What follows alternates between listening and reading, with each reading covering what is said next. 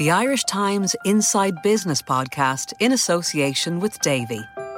It's amazing what you discover when you really listen. Hello and welcome to Inside Business with Ciarán Hancock, a podcast from the Irish Times.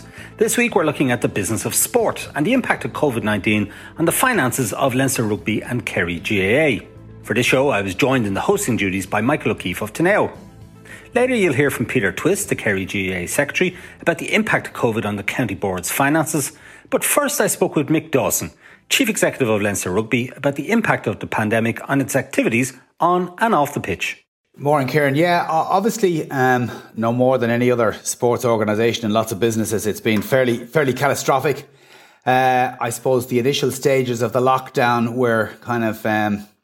it was different because the weather was good and we all thought we'd be back fairly shortly. But I suppose the office is closed, which means people obviously working remotely. The players weren't allowed to congregate together, so they all had to disappear. And all our clubs and our schools and mini rugbies and all our development programs were closed down.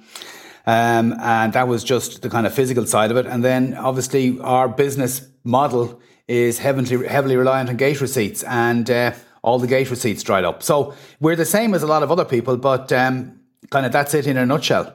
Just tell us, how much does it cost every year? What's the budget for Leinster Rugby? And in terms of lost revenue, you mentioned the fact that you're having to play behind closed doors, and I'm sure there are other commercial avenues that have been closed off to you because of COVID. So what's been the financial impact on Leinster Rugby so far? Well, the financial impact on Leinster Rugby and the other three provinces in the IRFU has been fairly catastrophic. We have 50% of our income, roughly, is devised from gate receipts. So when we're playing, obviously you want to provide a kind of a gold standard for the players. So the players get paid, the staff get paid, and you're trying to do things as well as you can. But nobody going through the turnstiles. So, for example, we were meant to play Munster in our last season's Pro 14 match. We had to give all the money back there. That would be generally a net gate receipt of about 1.4 million for us. We turn over about 18 million a year. And as I say, 50% of that, or close to 50%, comes from gate receipts. So you don't have to be a rocket scientist to work out that there's a lot of money being lost. And we had to give all the money back for our Saracens quarter-final match, which was a sellout as well. So that's kind of it in a nutshell. Those couple of big matches and that sort of thing. And looking forward, we're not sure when we're going to get people back through the turnstiles.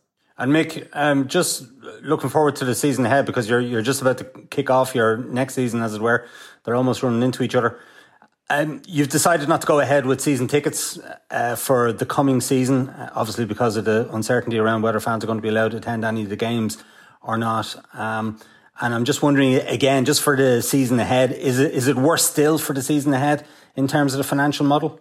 Yeah, well, the financial model is uncertainty, really, which is the big thing. Now, we've availed of all the government subsidies, the TWSS, the EWSS. There's 40 million pot there for the three big sports, the GAA, the FAI and the IRFU, which we'll be into. So we're availing of our reserves, the IRFU reserves, government money, the CVC monies who've bought into the Pro 14. But at the moment, our income streams are, as I say, they're slashed, they're cut in half. We sell normally about 12,500 season tickets. So obviously we decided not to do that for the simple reason that we don't know when people are going to get through the turnstiles. So we formed a thing called a Leinster Club, and about 6,000 people signed up for that. So those people are buying the right to get first crack at any tickets that do become available. So, for example, if we went to the Aviva or the RDS, there might be, say, limited crowds, maybe 12,000 people. Those people who are members of the Leinster Club would get first crack at those tickets. But I'd say at the moment, there's no light at the end of the tunnel. I'm not sure whether there's a train coming the other way, but there's no light at the end of the tunnel at the moment. Mick, can I ask you before we move on to Peter for a few questions? Just one, look, Leinster's success on the pitch, but also off the pitch, has been heralded in terms of the enviable sponsorship portfolio that you have. We've seen a case by case basis with most rights holders in terms of how they worked with their sponsors over the last kind of 6 months, which has been difficult for everybody, and some sponsors obviously been hit particularly badly as well.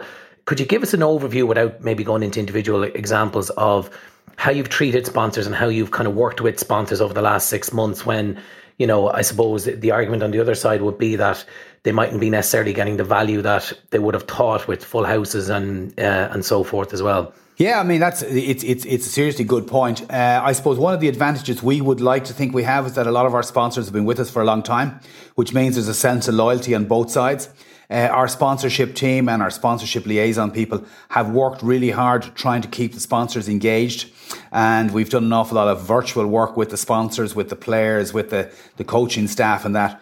And we're trying to think of new ways to keep sponsors engaged and interested. Luckily enough, the vast majority of our sponsors have been enthusiastically stuck with us. They're going through difficult times as well. So we've been lucky that most of them have stuck with us, but like it won't last forever until such time as people are allowed to go back through the turnstiles. And particularly hard to attract new sponsors as well, obviously, when, that's the other downside of this, I suppose, is it's hard to bring new people into the portfolio when we've all this uncertainty too. Yeah, it is obviously. That's right. But I also think you've got to look at this business in the kind of a longer than the kind of the short-term horizon and look at it a couple of years out and see, if there's people who are interested, see what we can do. Like, I think one of the classic examples of this was CVC, who brought the Pro 14 in the middle of the pandemic. So they obviously had done due diligence for the last 2 years and still believed that there was a product that was worthwhile investing in, and they stuck with it. And I think all credit to them, because I'm sure they could have played a bit of hardball in the middle of the pandemic, but this was signed off like back in sort of March, April. So, there are still people who are interested in sport and will stick with us, but it is hard. Peter, if you don't mind turning to you for a second, and just maybe you might give people a sense, Peter, of how a county board like Kerry or other county boards budgets and the finances of a county board, how the revenue mix is made up, and also maybe how Kerry would spend its money on an annual basis. Yeah, hi Mick, and lovely to be on here. It's I suppose Kerry would be a typical county board, maybe slightly would be seen as one of the bigger boards, but you would be looking at an income for the day-to-day running of a county board in a normal year. You're looking at 2.5 to 3 million euro. Now, that would be, maybe if you were in an All-Ireland or an All-Ireland final like we were last year in a replay, that would be maybe a bit higher. But, you're looking at that figure. So at the start of every year, you'd be looking at bringing in that kind of income. Typically, that kind of, the makeup of that income would be, gate receipts, as was spoken to earlier there. Maybe 500,000 in the case of Kerry. So that obviously was wiped out straight away. You get another 500,000 from the Central Council GA through, team expenses, in the sense of, teams travelling to games and overnights being covered. There's a kind of a system there. And in the GA as well, the Alliance leagues, they're actually, the money taken in from those gates is actually circulated out to the club counties as well, So that would be another 500,000 there, that kind of group. Then you'd be looking at, we'll say, the corporate side, where we would have sponsorship. Kerry Group would be our team sponsors. We'd also have little other sponsors, associate sponsors, and we'd get a kind of a grant from Central Council again, So again, you're talking about 700,000 or 800,000 there. So other incomes then would be maybe you get field rent if there was a big game, for instance, in Killarney in Fitzgerald Stadium. All that comes into maybe 100, 200. You'd be gathering away, and I suppose one of the things that all county boards would be doing would be fundraising. There'd be a natural thing there for fundraising anyway. So, for instance, in Kerry, I suppose we have two types of fundraising. We'd have one for the day-to-day running of the board. Again, maybe our budget for the year there would be 200,000 or 100 to 200,000. The other type of fundraising would be for capital expenditure. That's a kind of a different thing entirely. That would be a bigger fundraising effort. So, just to give an example, maybe, and I'm sure every county board would be going through this. Like, for instance, we have a golf classic next Friday, as it turns out, and Friday week. We have 2 days. We were meeting this morning here at 8 o'clock. The lads came in before work and they met. I mean, we're talking about voluntary people here, and that's just part of the GA. And, for instance, we had Owen Liston here this morning. We had Jerk Keefe. We had Sean Walsh. We'll have the Gooch Cooper at the golf. I suppose we are very lucky in the sense that we can tap into these guys. They just give their time, and we have such a great relationship. So that's how we mainly manage it, That's how we bring in the money. We kind of scrape it at that, And just one more question for me. It's in two parts before I hand you back to Kieran. Is a similar question as to Mick Dawson around your sponsors and how you've kind of worked with them over the last few months, Peter. And also, I saw that, I suppose you turned down the opportunity to have the county final broadcast on RTE so you could stream it yourselves. And what was the kind of financial upshot, if you can tell us, of that? Okay, so first of all, the sponsors, and I suppose Kerry G would always be associated with Kerry Group, and I suppose we're so lucky. They've been with us from the start, and they're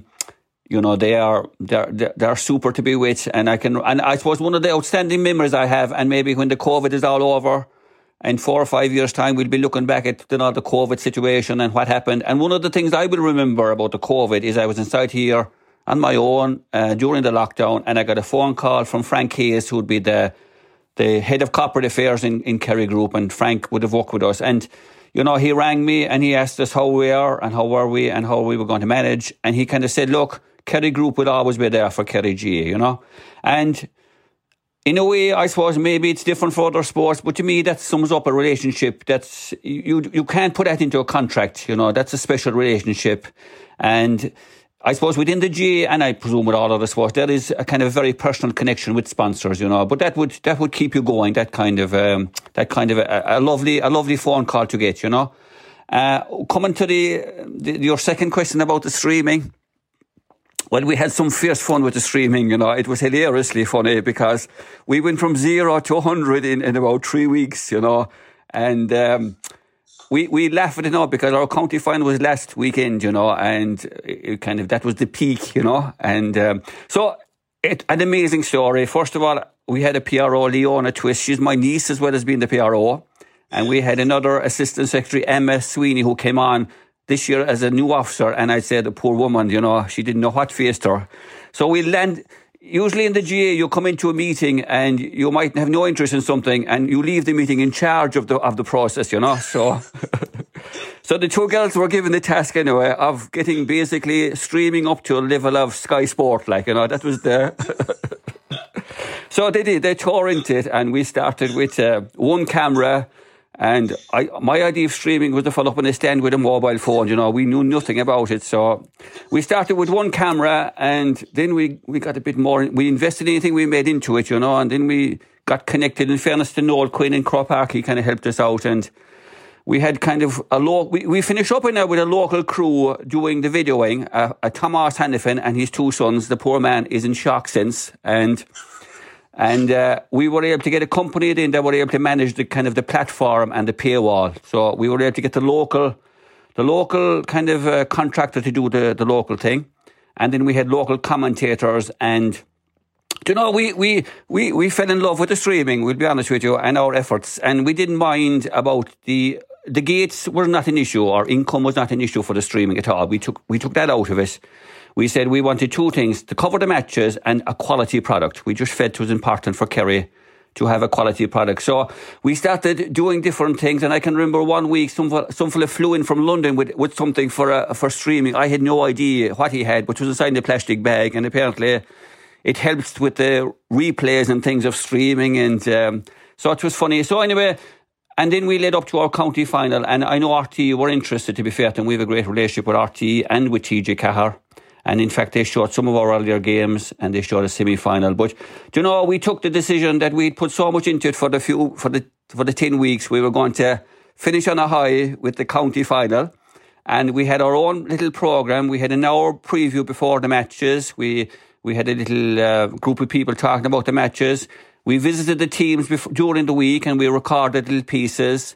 And traditionally in the county final, we'd honour the team that won the county final 25 years earlier. So we went out to Lawn Rangers and we interviewed the players, and we put all this in our programme for the night. And the Calargan Pipe Band, they're kind of a famous band down here in Kerry, and they were looking forward so much to the county final, and that was one of their big gigs.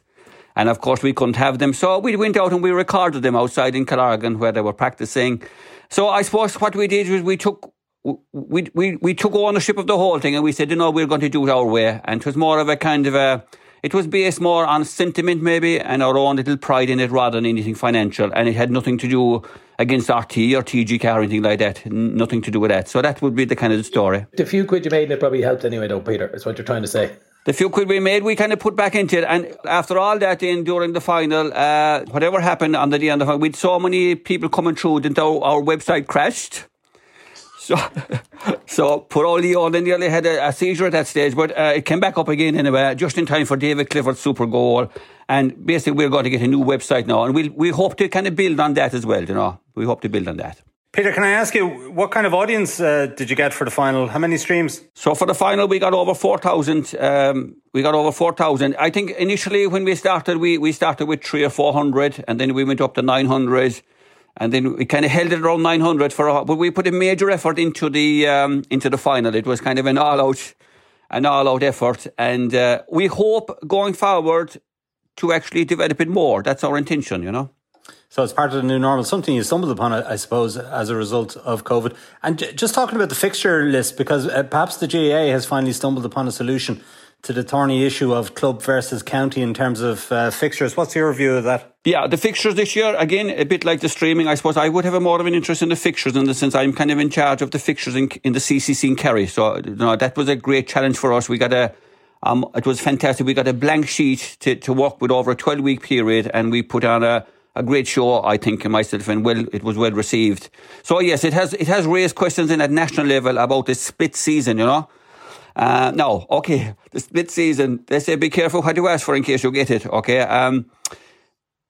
I suppose as secretary of the county board, the first thing I'd spot about the split season is that I could see where, the cost of running county teams would probably reduce by, maybe 25-30%. So you're saying, God, that's good anyway, From a person who's involved with fixtures here in Kerry, at club, within the county, the demarcation between inter-county and club, God, that's attractive, That saves me a lot of headaches there, I'm saying to myself. Yet even accounting for those things and those obvious advantages, I'd be cautious, I think the compressing so many fixtures into such a tight period for county players, and then you're doing the same with club players.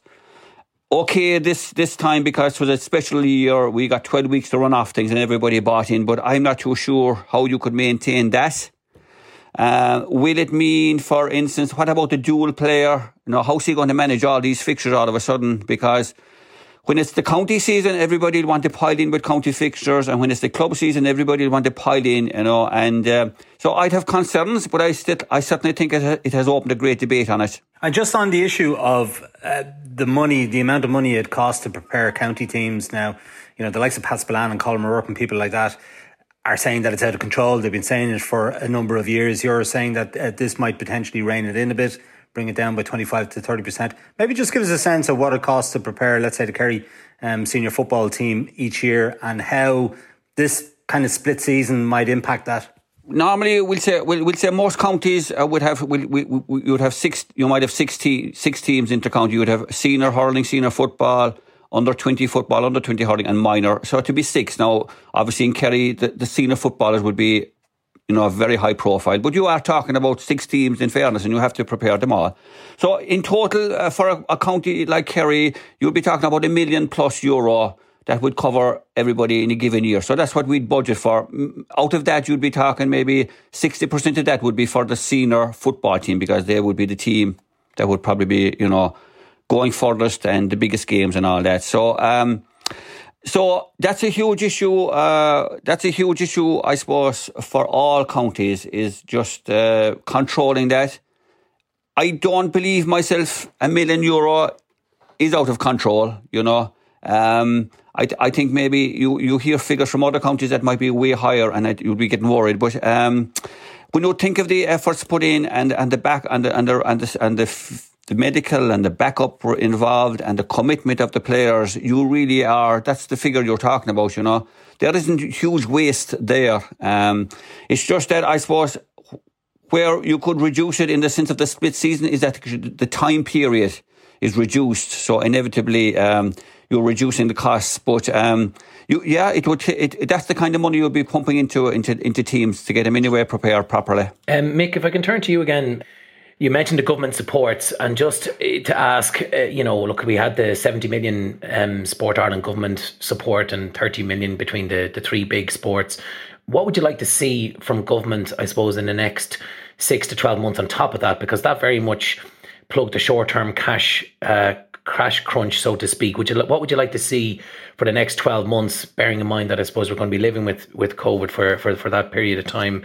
As the first question I have for you. It's very difficult to say what you'd like to. I mean, obviously, the problem is solved by putting people through the turnstiles again, right? So I'm no medical expert, and obviously the medics at the moment are saying getting a lot of people together is not a smart move. So I mean, we're all going to run in. I would say that we've worked out a situation that professional sport in Ireland, which is professional rugby in Ireland, which is closely linked to the amateur game as well, will run out of money. I think Philip Brown was in the Oireachtas last week, and I don't think he over-egged it, and I think he'd have all our support. There isn't a finite pot, and the IRFU, I think, have been, they've been good husbanders of cash over the years, and they have their balance sheet is strong, but they will certainly eat into their reserves to keep the game going over the next 12 months. Now, the government, obviously, the easy thing to say is the government stick their hands in their pockets and keep us all going. But there isn't a bottomless pit there as well. So, I mean, the two things there. One is you find a vaccine for this COVID thing. Two, you let people through the turnstiles.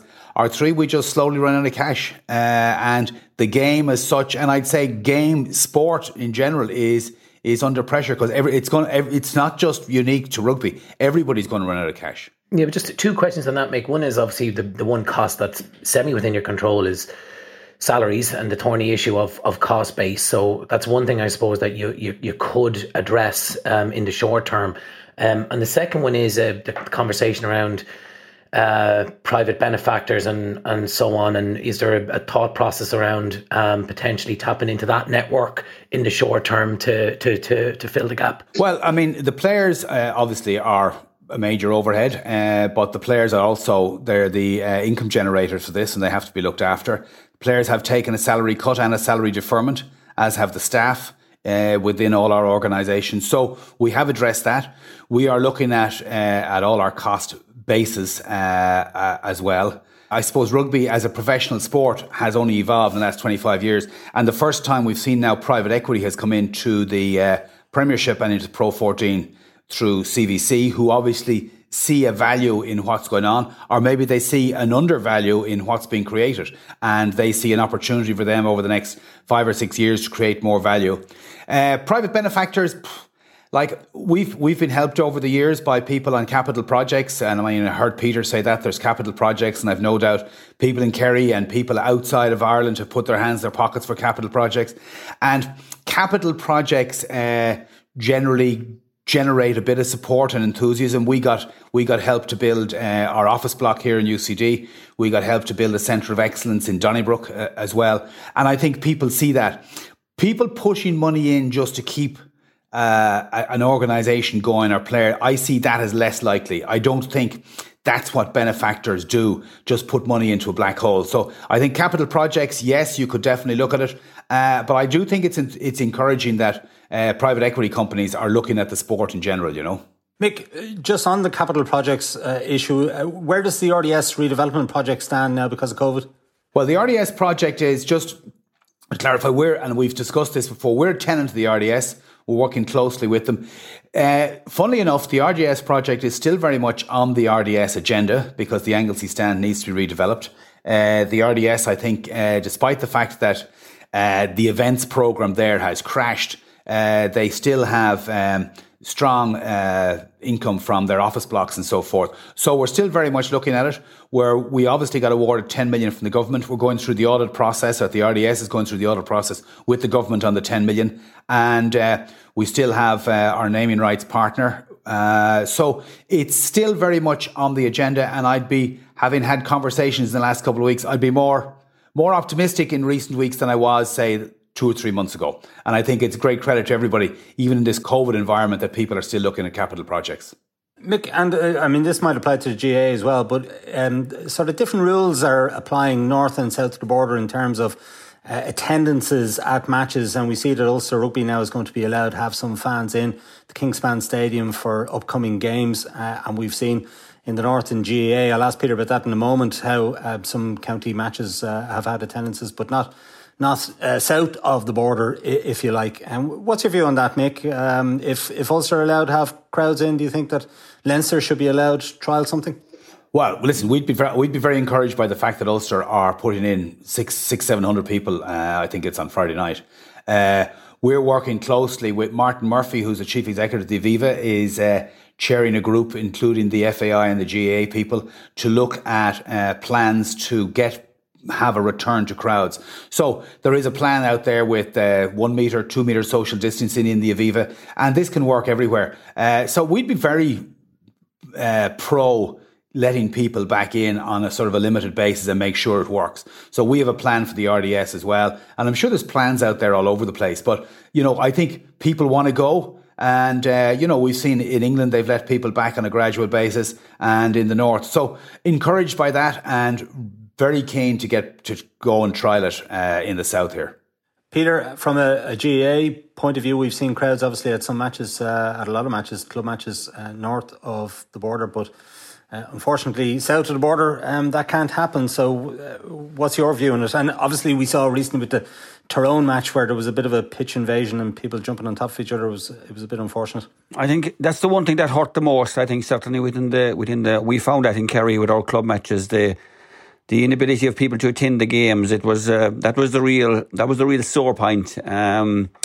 I mean, like you take an average club game in Kerry, if we left 500 people in, that covers everybody in the club who wants to see the game, and that hurt, I must say. And maybe it's wrong to be critical now. Everyone is doing their best, but I think a lot of people were quite upset that. You take Fitzgerald Stadium, the capacity is 40,000, and you're saying that 500 people can't go in safely. Now, as I say, I don't want to be critical. Everyone is doing their best, but that a lot of people, sport means an awful lot to a lot of people. Whatever the sport is, and the GAA in Kerry is a huge thing for.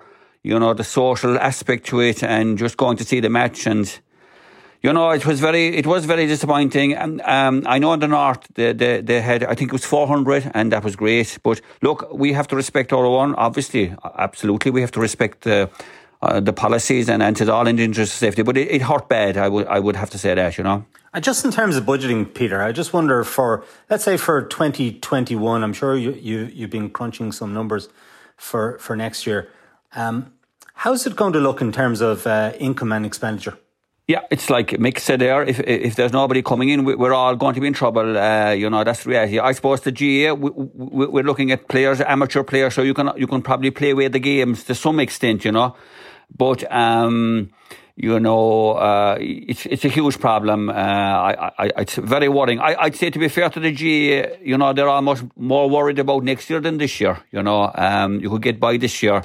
But unless something happens positive, with attendances, it's going to be a tricky one. I suppose the GAA, as I say, is mainly a voluntary organisation. So, that would be maybe an advantage in this situation. I would see maybe where it would hit hard would be the whole area of capital expenditure. Typically in the GAA, and maybe it's in the other sports as well, if you did kind of build this dressing room or whatever, bought another field, you'd always be able to get 15 or 20% back from the Croke Park or Munster Council, So that's gone, that's gone probably for a long while. That's not the end of the world. We have plenty of facilities. We're fine that way. And I suppose the main thing would be to keep the games going. But you're looking at probably reducing everything back down, so it's a huge concern going forward, and we'd be very dependent really on Central Council and maybe hopefully government. Like, I take the point about going to government, but, I would make the point that, look, sport, if this thing has shown anything, sport has a huge role in society. And I'm not sure, to say to me that people are not aware of that at government level or at any level, that's a cop-out, Of course they must see it. They see it with their own eyes. We had people climbing walls to see a match, coming over, building scaffolding, So there's a huge positivity with sport and all sport. And I think, I know the government are under pressure, but, it's absolutely vital. It's absolutely vital that we give sport the attention and the support it absolutely deserves. Mick, can I just ask you about private equity? You mentioned CVC, and they've obviously got involved in Pro 14 and Premiership in the UK and possibly in the Six Nations as well. within rugby, I suppose before COVID, there would have been differing views as to whether that was a good thing or not. Some people would see it as rugby selling its soul to private equity who want to make money and want to make a return. What's your view? Well, I mean, I can understand that view. But first of all, CVC have only bought 20% of the Pro 14. And an awful lot of the rugby rights remain with the shareholders as opposed to with CVC. I think it's a very good thing. I think that your sport has kind of arrived when serious players with deep pockets come in to look at your sport. So I'd be very positive about it. I think everybody has been kind of accept, it's like a lot of things. You're quite happy to take the check. So if you take the check, you got to be positive about it as well, I think, So CVC, we really haven't seen how they're going to add value as of yet. And they haven't tried to change the world. So I think it's early days, but personally, we'd be very positive about it. And they seem to be honourable people. As I said, I think there was a great chance for them, or a great opportunity for them to, to screw up the final part of the negotiations by saying, listen, the pandemic has come, and they could have done that and they didn't take that opportunity. And I would say that shows some honour. We'll wait and see, but in the initial stages, I'd say we're all very positive and we look forward to working with them. Just to say, I suppose to both of you, I think Peter, you touched on it. I think sport has a vital place in society for the health of the nation, but also elite sport that, the excitement now building up towards the GA championships, watching Leinster in action over the last few weeks as well. It's been fantastic. And look, it's been really difficult for people involved in sport, but I think it's great to see two people like yourselves on who understand the value of sport and are really putting the shoulder to the wheel to make sure that things keep going, because we do need sport. And it's been great the government have put the hand in the pocket and people have been agile. But, hopefully this thing will pass and we'll all be back in the Aviva Stadium and Croke Park and other places as well, having a few drinks and watching our teams play. So just to both of you, thank you very much for your time. We've covered a lot here. So I don't know, Kieran, do you want to conclude? Well, I just want to ask Peter, are Kerry going to win the All-Ireland this year? We're going to, our first job will be at Cork, above in Cork, and that's always a big job for us. We'd be always nervous of the rebel county. So that'll be our first target. And after that, who knows what happens. All right, well, Peter, we wish you well, except when you play Dublin. And Mick, similarly, we wish Leinster well on the pitch this season. Thank you both for joining Inside Business. At Davy, we know your well-being should be financial as well as personal.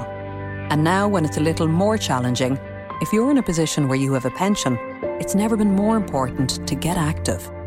So talk to one of our trusted advisors now, and we can help you find a solution for your pension needs. A solution that could help you feel better about your financial future. Let's start the conversation. Call us today or search Davy. Davy, it's not just business, it's personal. J&E Davy, trading as Davy, is regulated by the Central Bank of Ireland. We take our responsibilities personally.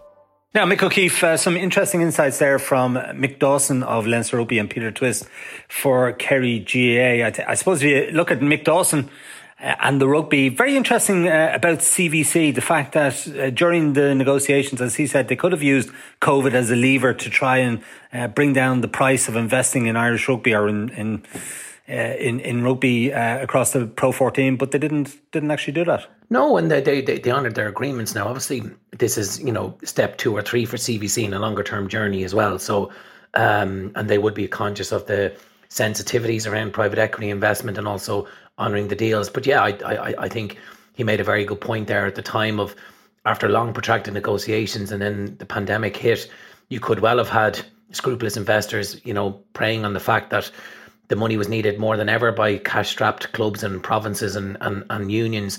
But they didn't. They invested, and I suppose that's the long-term conversation. And, I think if anything has come out of the conversation today, but also the last few weeks of navel-gazing from sports bodies is that sports tend to budget season to season, and they, probably need to take a longer-term view and probably also need to factor in that things like cash reserves and kind of diversifying their portfolio of income streams and keeping costs under control are something that's probably going to have to happen after this, and what sports are going to learn and how sport is going to change after this pandemic. Sure. Now, Peter Twist gave us an interesting insight into the finances of Kerry GAA. I know that Teneo, you work across a lot of sports, and you work with a number of GAA counties and so forth, or you're talking to a number of GAA counties. So across the board, what's been the experience? What have they been telling you? Let's maybe take Dublin. Dublin's the big one, I guess. It's the big commercial machine within the GAA. What kind of impact do you think COVID has had on the likes of Dublin? I think all the counties have experienced the same thing. I think they've probably been blessed, as Peter said, that the season is much shorter. So the preparation time is shorter. So i.e. the costs are reduced this year. So you'll probably see significantly reduced costs associated with things like medical bills, nutrition, strength conditioning, all the stuff that travel as well, that takes up the bulk of the costs associated with running elite teams. I think, though, of all the counties that we've spoken to, collectively the same issue applies, is that there's a shortfall of funding and some of the fundraising events didn't happen. There's been issues with some sponsors, although I have to say at GA level, most sponsors have more or less honoured all their agreements and didn't look for reductions in sponsorship fees, primarily because I think the Alliance Leagues was more or less completed, and I think primarily because there will be a GAA championship, fingers crossed. So, the conversation around fee reduction, I think, is probably less so in the GAA than other sports where, there's probably long-term partnerships. Peter touched on the partnership with Kerry Group. You've the likes of Kilkenny and with Glanbia. You've Dublin in with AIG, Mayo in with Elvery's. These are long-established relationships with people who are, obviously impassioned about the sport in the county. So thankfully, that source of revenue hasn't dropped in most cases. But I think it's been very challenging for county boards. And I do think the cash injection received from Sport Ireland via the government, I think, has helped plug that short-term gap. I think what you've probably found with a lot of sports is that there was this cash crunch at the very start, Kieran, and then maybe the NGBs and the governing bodies had 3 to 6 months worth to get them through. But once that's over, and a lot of them availed of the government subsidies and the wage subsidies and so forth. But once that's over, I think the real challenge is looking ahead to 2021. And how is sport going to be subsidised? Because it's going to need subsidisation. So, and how is the government going to approach that? Yeah, I mean, just in terms of the business models, have they changed forever? And which sports are most deeply impacted? Yeah, it's a good question. So, you look at sport in its global sense. So, there's been sports companies in this market here who specialise in things like triathlons and Ironmans and half marathons and, very successful companies. There's hospitality companies, there's sponsorship agencies. All these places, a lot of them have closed their doors because there's no business. Some of them have pivoted and they've been agile and they've been able to do that. But, the impact on those industries around sport has been quite deep, and that hasn't really been discussed. With respect to the sports that you mentioned, very much not a one size fits all. So obvious differences between indoor and outdoor sport, and that's something that's called out in the government protocols. So things like tennis and rowing and some of those sports that are outdoors actually saw an increase in membership as people kind of flock to outdoor sport. But then you've got certain sports like basketball that is indoor, and other sports and gyms and that kind of thing that really, have had to bear the brunt of this because their sports have more or less been closed. The other thing to note as well is that when it comes to the NGB, so you obviously, the national governing bodies for sport, you've got the big three as they're called, and some of the ones like the golf and HRI and that. But the next tier, hockey, tennis, basketball, athletics, some of those, ironically, which had done a really good job in attracting commercial income and external income, have probably suffered the most. And they're the ones that I think are going to have to pick up the pieces a little bit after this. So has the business model changed? Obviously there's differences between the sports. I think it has. I think sports are going to be looking at things like greater reserves. They're going to be looking at things like, attendances and how do they get people back into stadia over the next couple of years. I think the professional sports, such as Mick Dawson's sport, but others, that's the one in this country that we'd be most focused on, are going to have to look at costs and wage bills and things like that going forward. Obviously, these are professional sportsmen with short careers, and no one wants to see them lose their earning potential. But that's one of the only costs that's associated. But one of the other things I think is the sponsorship side of things and the nervousness around that, and a change to the broadcast model too. And Peter touched on it, I know, kind of lightheartedly in some respects. But will we see people streaming more, charging per game, that kind of thing? I think will change. And then at a bigger level, potentially, as some sports have seen a massive collapse in income, that maybe it is a time for investment and external investment and the likes of the private equity firms coming in and taking a stake in the global sports. What about the League of Ireland, Mick? They managed to cobble together a financial package for this season. It's a much reduced season, only 18 games. But what happens for next year? Is it viable? Is it sustainable? Look, it's really, really difficult. You've a situation where clubs are, trying to pay players professionally or semi-professionally, relying on gate receipts and relying on sponsorship. I think the League of Ireland, if it's to be viable and sustainable long term, and they've a brilliant new director in there, which I think will be fantastic, but they have a short term issue which comes in the next 12 months about running the league. I think they need a standalone commercial portfolio of sponsors. And I think they're going to have to need support, because ultimately, how is the league going to survive with all these extra costs and no income? And look, the FAI has had its much publicised issues and problems off the pitch. So it's not like there's deep reserves there to help the clubs. And I think there's a bigger issue with the league as well, Kieran, in that, you may well end up with a haves and have-not situation and a very unequal league where if Dundalk qualify, for argument's sake, tomorrow night, it could be worth 3 million to them. That's multiple times the turnover of some of these clubs. The likes of Shamrock Rovers have obviously gone into a whole different stratosphere in terms of how they run their finances and their club. So you could end up with 2 or 3 teams max breaking away almost on a very unequal playing field or uneven playing field, which I don't think is going to be good for the league in the short term either. So although Shamrock Rovers fans probably don't mind too much after years of pain, but I think I think it's a very good question, and I think the short answer is that I would be very bullish about the league longer term under the stewardship of Mark Scanlon, and I think the league has a great future. I do think, though, they have a very difficult 12 months ahead. They need commercial support, and they need support from the FAI via the Irish government. Right, okay, well listen, we'll see how that plays out. Mick O'Keefe, thank you for joining Inside Business this week. Thank you, Kieran. Okay, that's it for this week from Inside Business. My thanks to Mick Dawson, Peter Twist and Michael O'Keefe. Thanks also to our sponsor Davy Group for its continued support. Suzanne Brennan produced the show with JJ Vernon on sound. Research was by Dan O'Neill of Teneo. Remember, you can get the latest business news straight into your inbox by signing up to our Business Today email at irishtimes.com. And you can also follow the Irish Times business feed on Twitter, LinkedIn and Facebook each day. I'm Ciarán Hancock. Until next time, take care and stay safe.